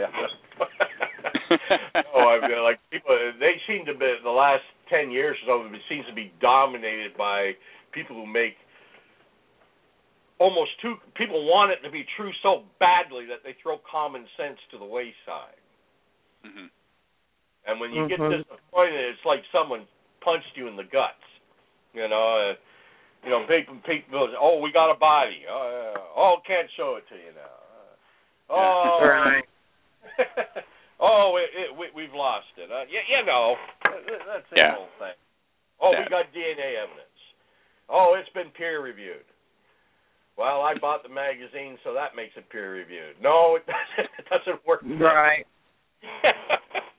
And that's one of the biggest issues we have is the whole DNA thing.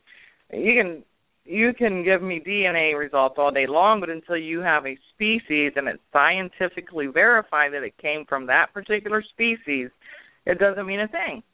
No, it doesn't, because quite frankly, a Sasquatch, there's no Sasquatch to compare it to, so we don't even really what Sasquatch DNA even looks like. But if they get something that's obviously higher primate and they can't identify it, well, that's something to hold on to in case something else compares to it. That's why a lot of people were upset with, his name's gone right out of my head. I can't remember it. The professor who did studies and was exposing all these hair samples of being common. Sykes? Sykes? Yeah, Burns Sykes. Yeah. Yeah, I thought what he did was great. We're getting mad. I couldn't believe it. I said, hey, what do you want? Still be deluded by this stuff? If it's not Sasquatch, it's not Sasquatch. If it came from a cow, it came from a cow. What's the problem?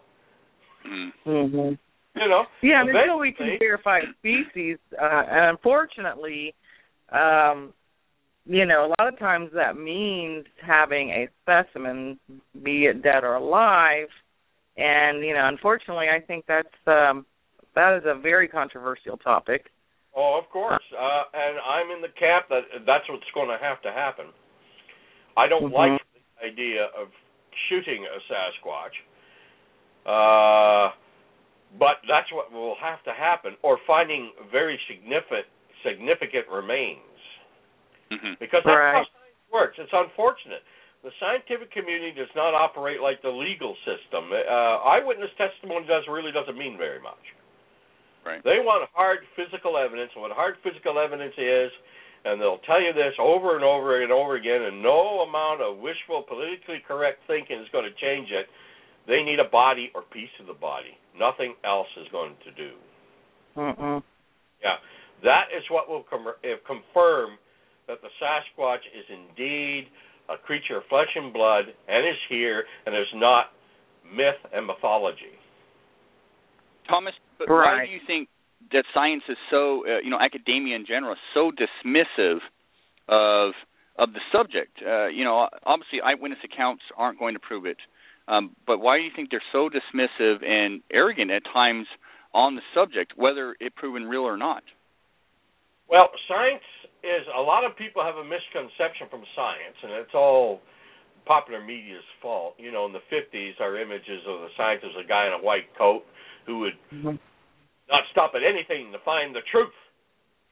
Well, that's not realistic. Every time someone makes a new discovery, there's some professor with a lot of power who's very upset because he just made his book obsolete. another thing is science has a perfectly rational reason a lot of times for ignoring the Sasquatch, and that's because they look at the people involved in the Sasquatch, and they're not going to touch that with a 10-foot pole. Mm-hmm. Right. Who can blame them? And who can blame them? All right? Yeah. People get money to research things to find out facts about things we already know about. No one's going to give a professor money to research something that, as far as the government and the vast majority of the population is concerned, is nothing but mythology.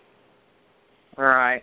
And I think that's the reason why I've tried. I don't think we're ever going to have a Jane Goodall approach unless somebody steps up with, an open wallet that has no end, that somebody that has months and months of time. I mean, it's just there's so much involved. Remember, Jane Goodall, she studied chimpanzees, but their existence was established long before her, and it was established by someone bringing in the bodies. Right, and I just cannot see anybody, without us having any proof, to be out there 24/7, 365. You gotta eat and you gotta pay bills. So it's unfortunate. I mean, I'd love to be out there full time, but I gotta make a living like everybody else. And quite frankly, Sasquatch research doesn't pay the bills. Right. Exactly. So it drains my bank accounts quite often, but it doesn't pay the bills. I've never been enough. I know somebody else like that. Yeah, and the people who do these television shows, like I won't mention any names, Finding Bigfoot. Let's face it, the show's top priority is ratings. Uh-huh. Justifying another season. So they're going to do stupid stuff that makes the whole thing look dumb because that's what the general public wants to see. If they did a show the way I think it should be done, it wouldn't last more than one season because the general public would find it awful boring. Right. Yeah. I mean, they were just up here last June in the Lake Harrison area. And I'm just shaking my head at the stuff they said when the show finally came out. They said they were the first ones to do research in the Chehalis Reserve. Oh, really? What have I been doing here the last 25 years? I'm Green doing since the early 60s. I mean, okay, you're the first ones there. Okay. Almost every witness they had in that town hall meeting were people from my files that I asked to go. And they picked a few good ones, but there were so many there that were much more convincing. I don't know why they picked the ones they picked, because they filmed an incredible amount of hours just to get that few minutes of footage, And yes. But it's a show. That's it. Entertainment. Show. Its main purpose. I'm not talking about the cast. I'm talking about the people who produce it, edit it, and put it together. Their purpose, like the guy told me, the worst thing that could ever happen to us is we find Bigfoot. Right. Well, Thomas, you wrote a pretty good blog about that whole incident on your ThomasSteenburg.com. I read your blog about that event. Yeah. Well, I know these guys. The only member of the cast I don't know and never met was the woman, Renee. Mm-hmm. Yeah. But Matt, I've known for a long time. James, Bobo, I've known for a long time, and of course Cliff Brackman, I've known for a long time. Yeah. They know they do things on that show they would not do on their own out in the bush, but they do it because that's what the show wants. Because the show is all about entertainment. Matt just hopes that maybe the general population will think a little bit. But yeah, I've been involved personally with the 2 episodes of Finding Bigfoot. I know exactly what it's about. I'm good friends. I'm friends with Cliff, and you're right. It is the show is for entertainment. Cliff, I know Cliff. He's a fine researcher, but what the show represents is not his research. Right. That's correct. And they say things on that show. To the cast credit, to their credit, well, I can't believe we're talking about Finding Bigfoot, but anyway. Right. The cast's credit, after the first season, they put their foot down and said, we're not participating in any absolute non-question hoaxing here, because some of the people in the background were doing things that the cast didn't like. It's hoaxing, no matter how you look at it. And they put their foot down. They won't tolerate that. Got to give them credit for that. Once again, it is a TV show that needs ratings, and so they have to, they get paid to do it and travel, fun. Not really my gig, not something I would personally like to do as a full-time job, but I don't hold it against anybody. It's, when I get to see these individuals in the field and get to get their knowledge, it's pretty amazing. I believe we lost Thomas. Julie, we lost Thomas.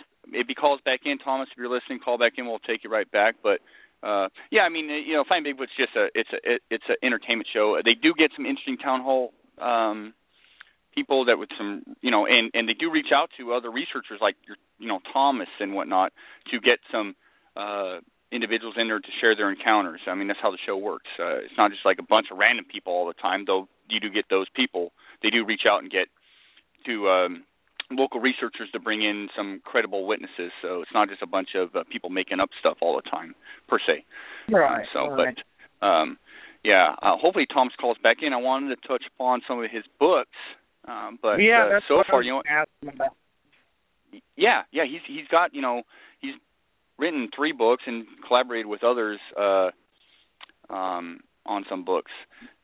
That in some of those books, Thomas has written In Search of Giants, Bigfoot, Sasquatch Encounters. He's written the book called The Sasquatch in Alberta, Sasquatch, Bigfoot, The Continuing Mystery, and he's collaborated on books Meet the Sasquatch in British Columbia.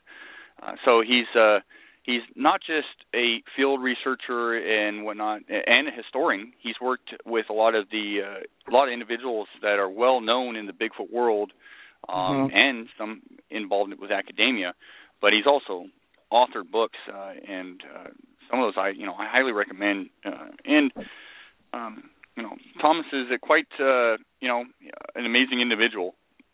Here he's calling back in. I'm going to take him now. Okay, great.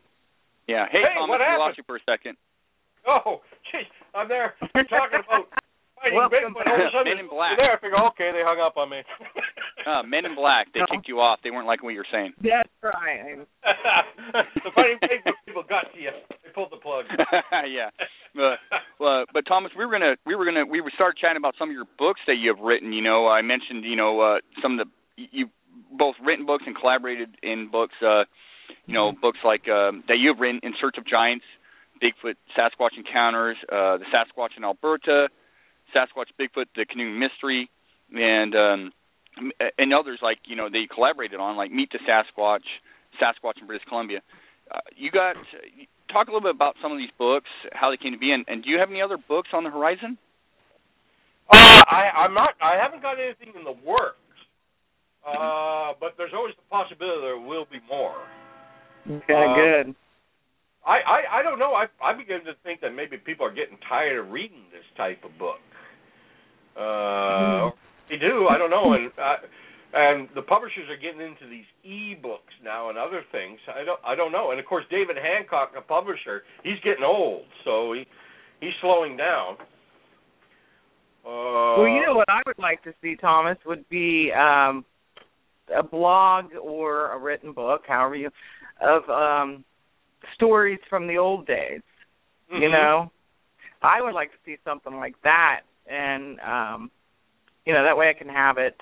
I'd like to see it in a book form, actually, because I have all your other books. But that would be awesome to hear some of the stories of the old days with the dynamics between everybody that that were the forefathers of the research, and so I'm sure you have some very interesting stories you could tell. Oh yeah. And maybe some you can't tell. Yeah. A few I won't mention.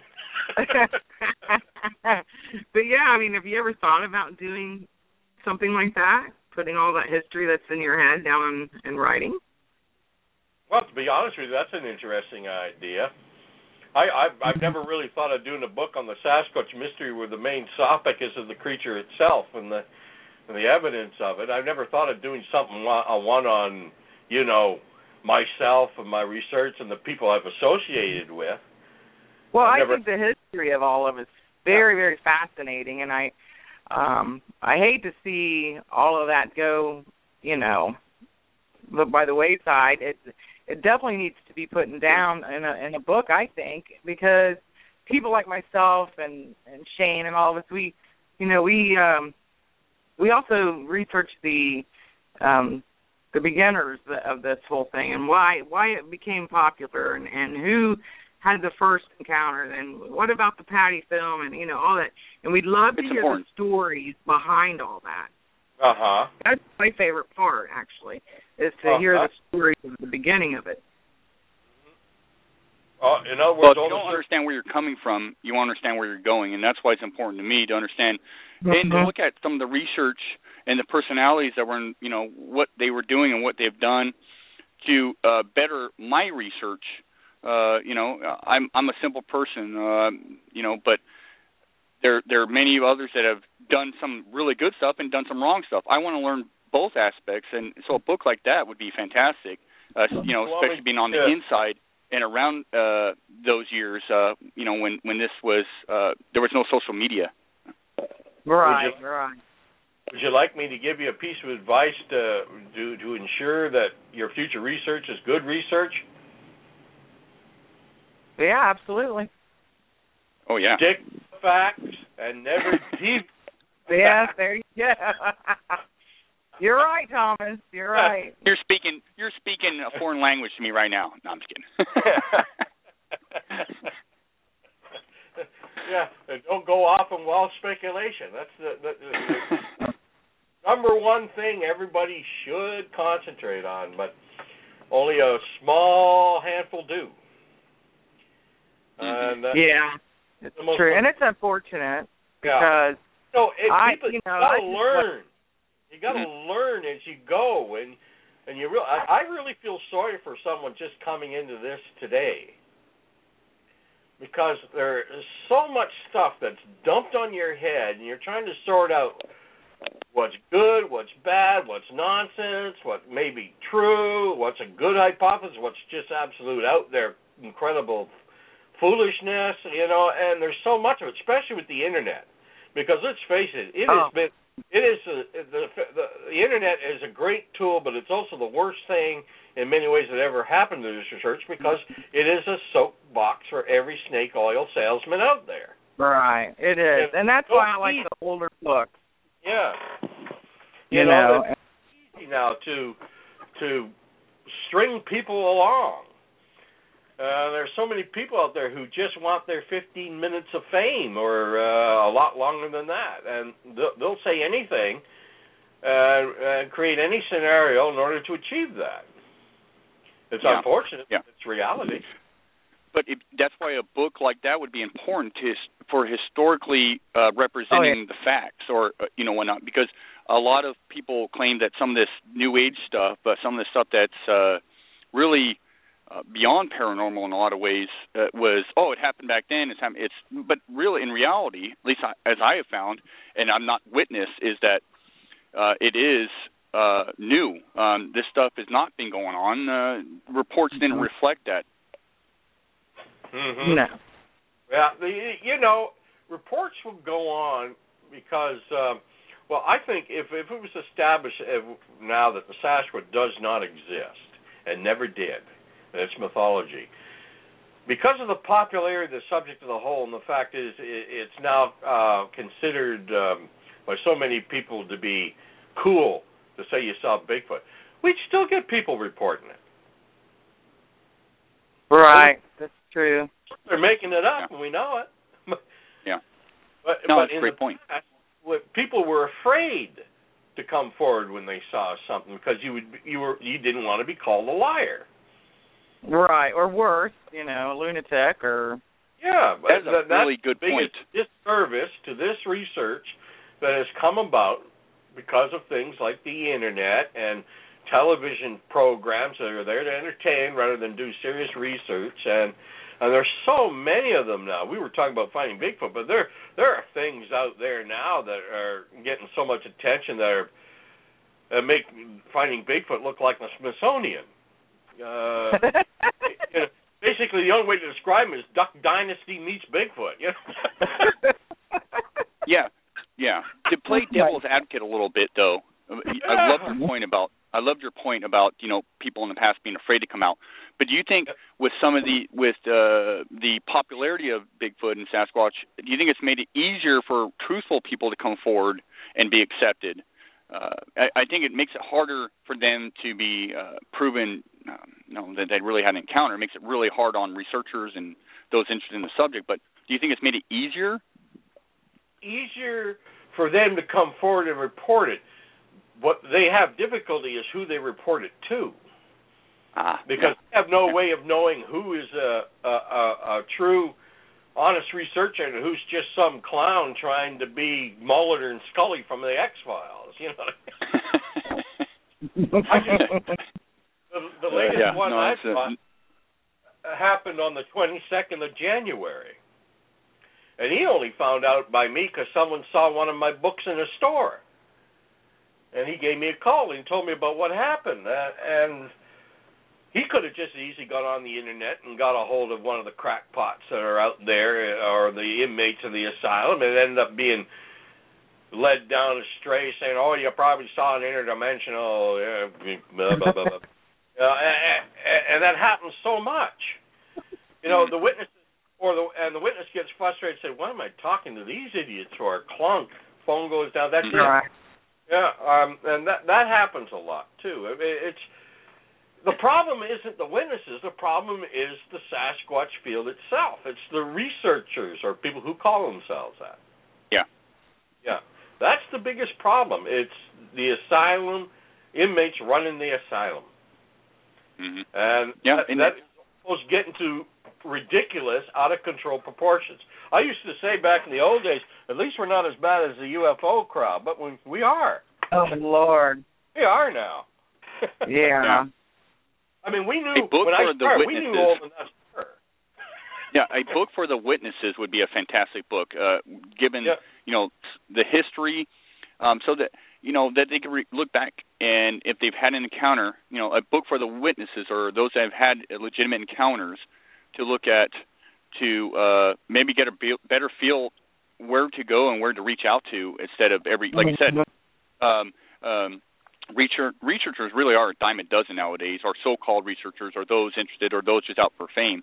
They're a dime a dozen, and it's hard to get through this cesspool, and get to somewhere positive. Yeah, I agree with you.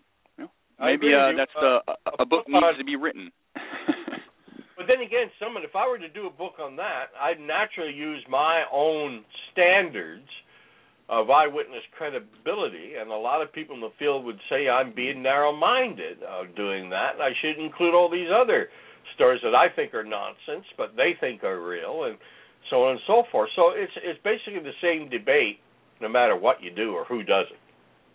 Yeah, science doesn't care about narrow-mindedness, though. I mean, it's just, and that's, what it's going to take is legitimate research. Is basically taking established facts and fine-tuning them. That's the way science works.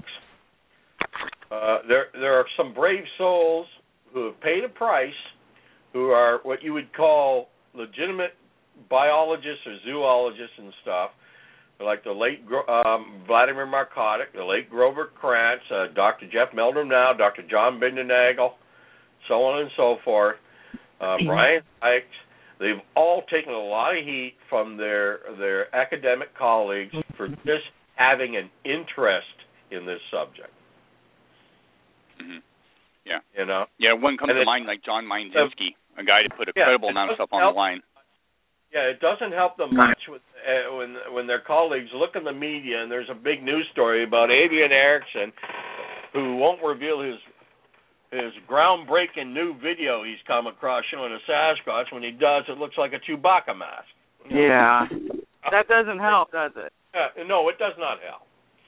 And it doesn't help who claim to be scientists and they're really not, claiming that they have peer review when they really don't, and claiming they have evidence they actually don't have. You know, and it goes on for weeks before people start to realize they're pulling our chains. Mm-hmm. And there's been a lot of that. It's truly an amazing and controversial, exciting, and sometimes depressing field to be in. Yes, it is. It's made me age before my time, I'll tell you that. But I find it fascinating because the possibility of this creature's existence just, I'm obsessed with it. I can't let it go. I got to find out one way or the other.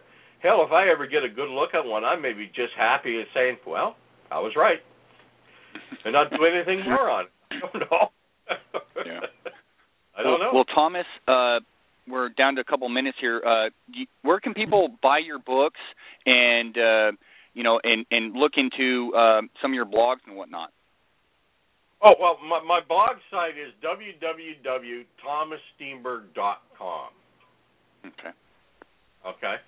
And my books, well, the Alberta book, that's been out of print for years. That's almost considered an antique now. I even heard someone was selling it on for a copy of it for over $100. Hell, I used to charge $4 for it. Wow. The Alberta, it's been out of print for a long time. I only have one copy myself, and if you ever get your hands on one, keep it. The Continuing Mystery book, In Search of Giants, they're still available in stores and from Hancock House Publishers. And, of course, the books I helped put together, co-authored, like Meet the Sasquatch and The Sasquatch in British Columbia, which is the most recent one, they're still available. They're all done by Hancock House Publishers. All my books have been done by Hancock House Publishers, except for the Alberta book, which was done by Western Publishers, which has been out of business now for 30 years. Mm-hmm. Wow. Yeah. Well, Thomas, I want to thank you for joining us tonight. Yeah. It's been a fascinating and very interesting show. I know Julie and myself enjoyed it, and I know our listeners have enjoyed it. Well, I'm very happy. It was a lot of fun. Time went by fast. I still don't know how I got off from you a little while ago. Well, it's very refreshing. Yeah. I still think the Finding Bigfoot people sabotaged us there. Yeah, it could be. Yeah. Maybe we won't have you back on. No, we'd love to have you back on down the road here, Thomas. We'd love it. We appreciate it so much. I'm very glad I got to speak with you tonight. You're very welcome, my dear. You're very welcome. Like I said, stick to the facts, never deviate the facts, and keep looking, people, because there's got to be an answer, one way or the other. All right. Awesome. Thank you, Thomas. Have a great evening, and look forward to having you on the show down the road. Roger that, Chief. All right. All right. Take care. Hey, thank you, Julie, for joining me tonight. You did a fantastic job, and really enjoyed talking to Thomas. And for all the listeners out there, thank you for listening once again to another edition of Monster X Radio. We will see you guys all next week. Gunnar Monson will be back as myself. And thank you again, Julie.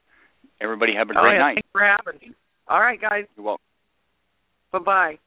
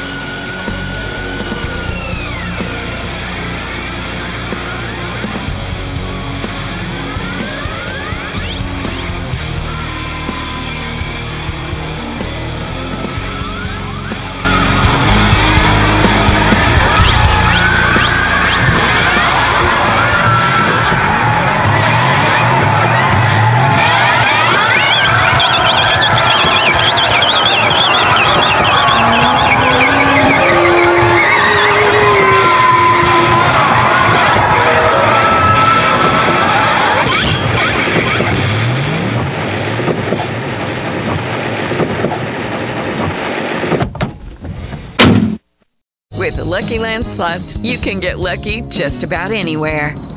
This is your captain speaking. We've got clear runway and the weather's fine, but we're just going to circle up here a while and get lucky. No, nothing like that. It's just these cash prizes add up quick. So I suggest you sit back, keep your tray table upright, and start getting lucky. Play for free at LuckyLandSlots.com. Are you feeling lucky? No purchase necessary. Void where prohibited by law. 18+ terms and conditions apply. See website for details. Join us today during the Jeep Celebration event. Right now, get 20% below MSRP for an average of $15,178 under MSRP on the purchase of a 2023 Jeep Grand Cherokee Overland 4xE or Summit 4xE. Not compatible with lease offers or with any other consumer incentive offers. $15,178 average based on 20% below average MSRP from all 2023 Grand Cherokee Overland 4xE and Summit 4xE models in dealer stock. Residency restrictions apply. Take retail delivery from dealer stock by 4/1. Jeep is a registered trademark.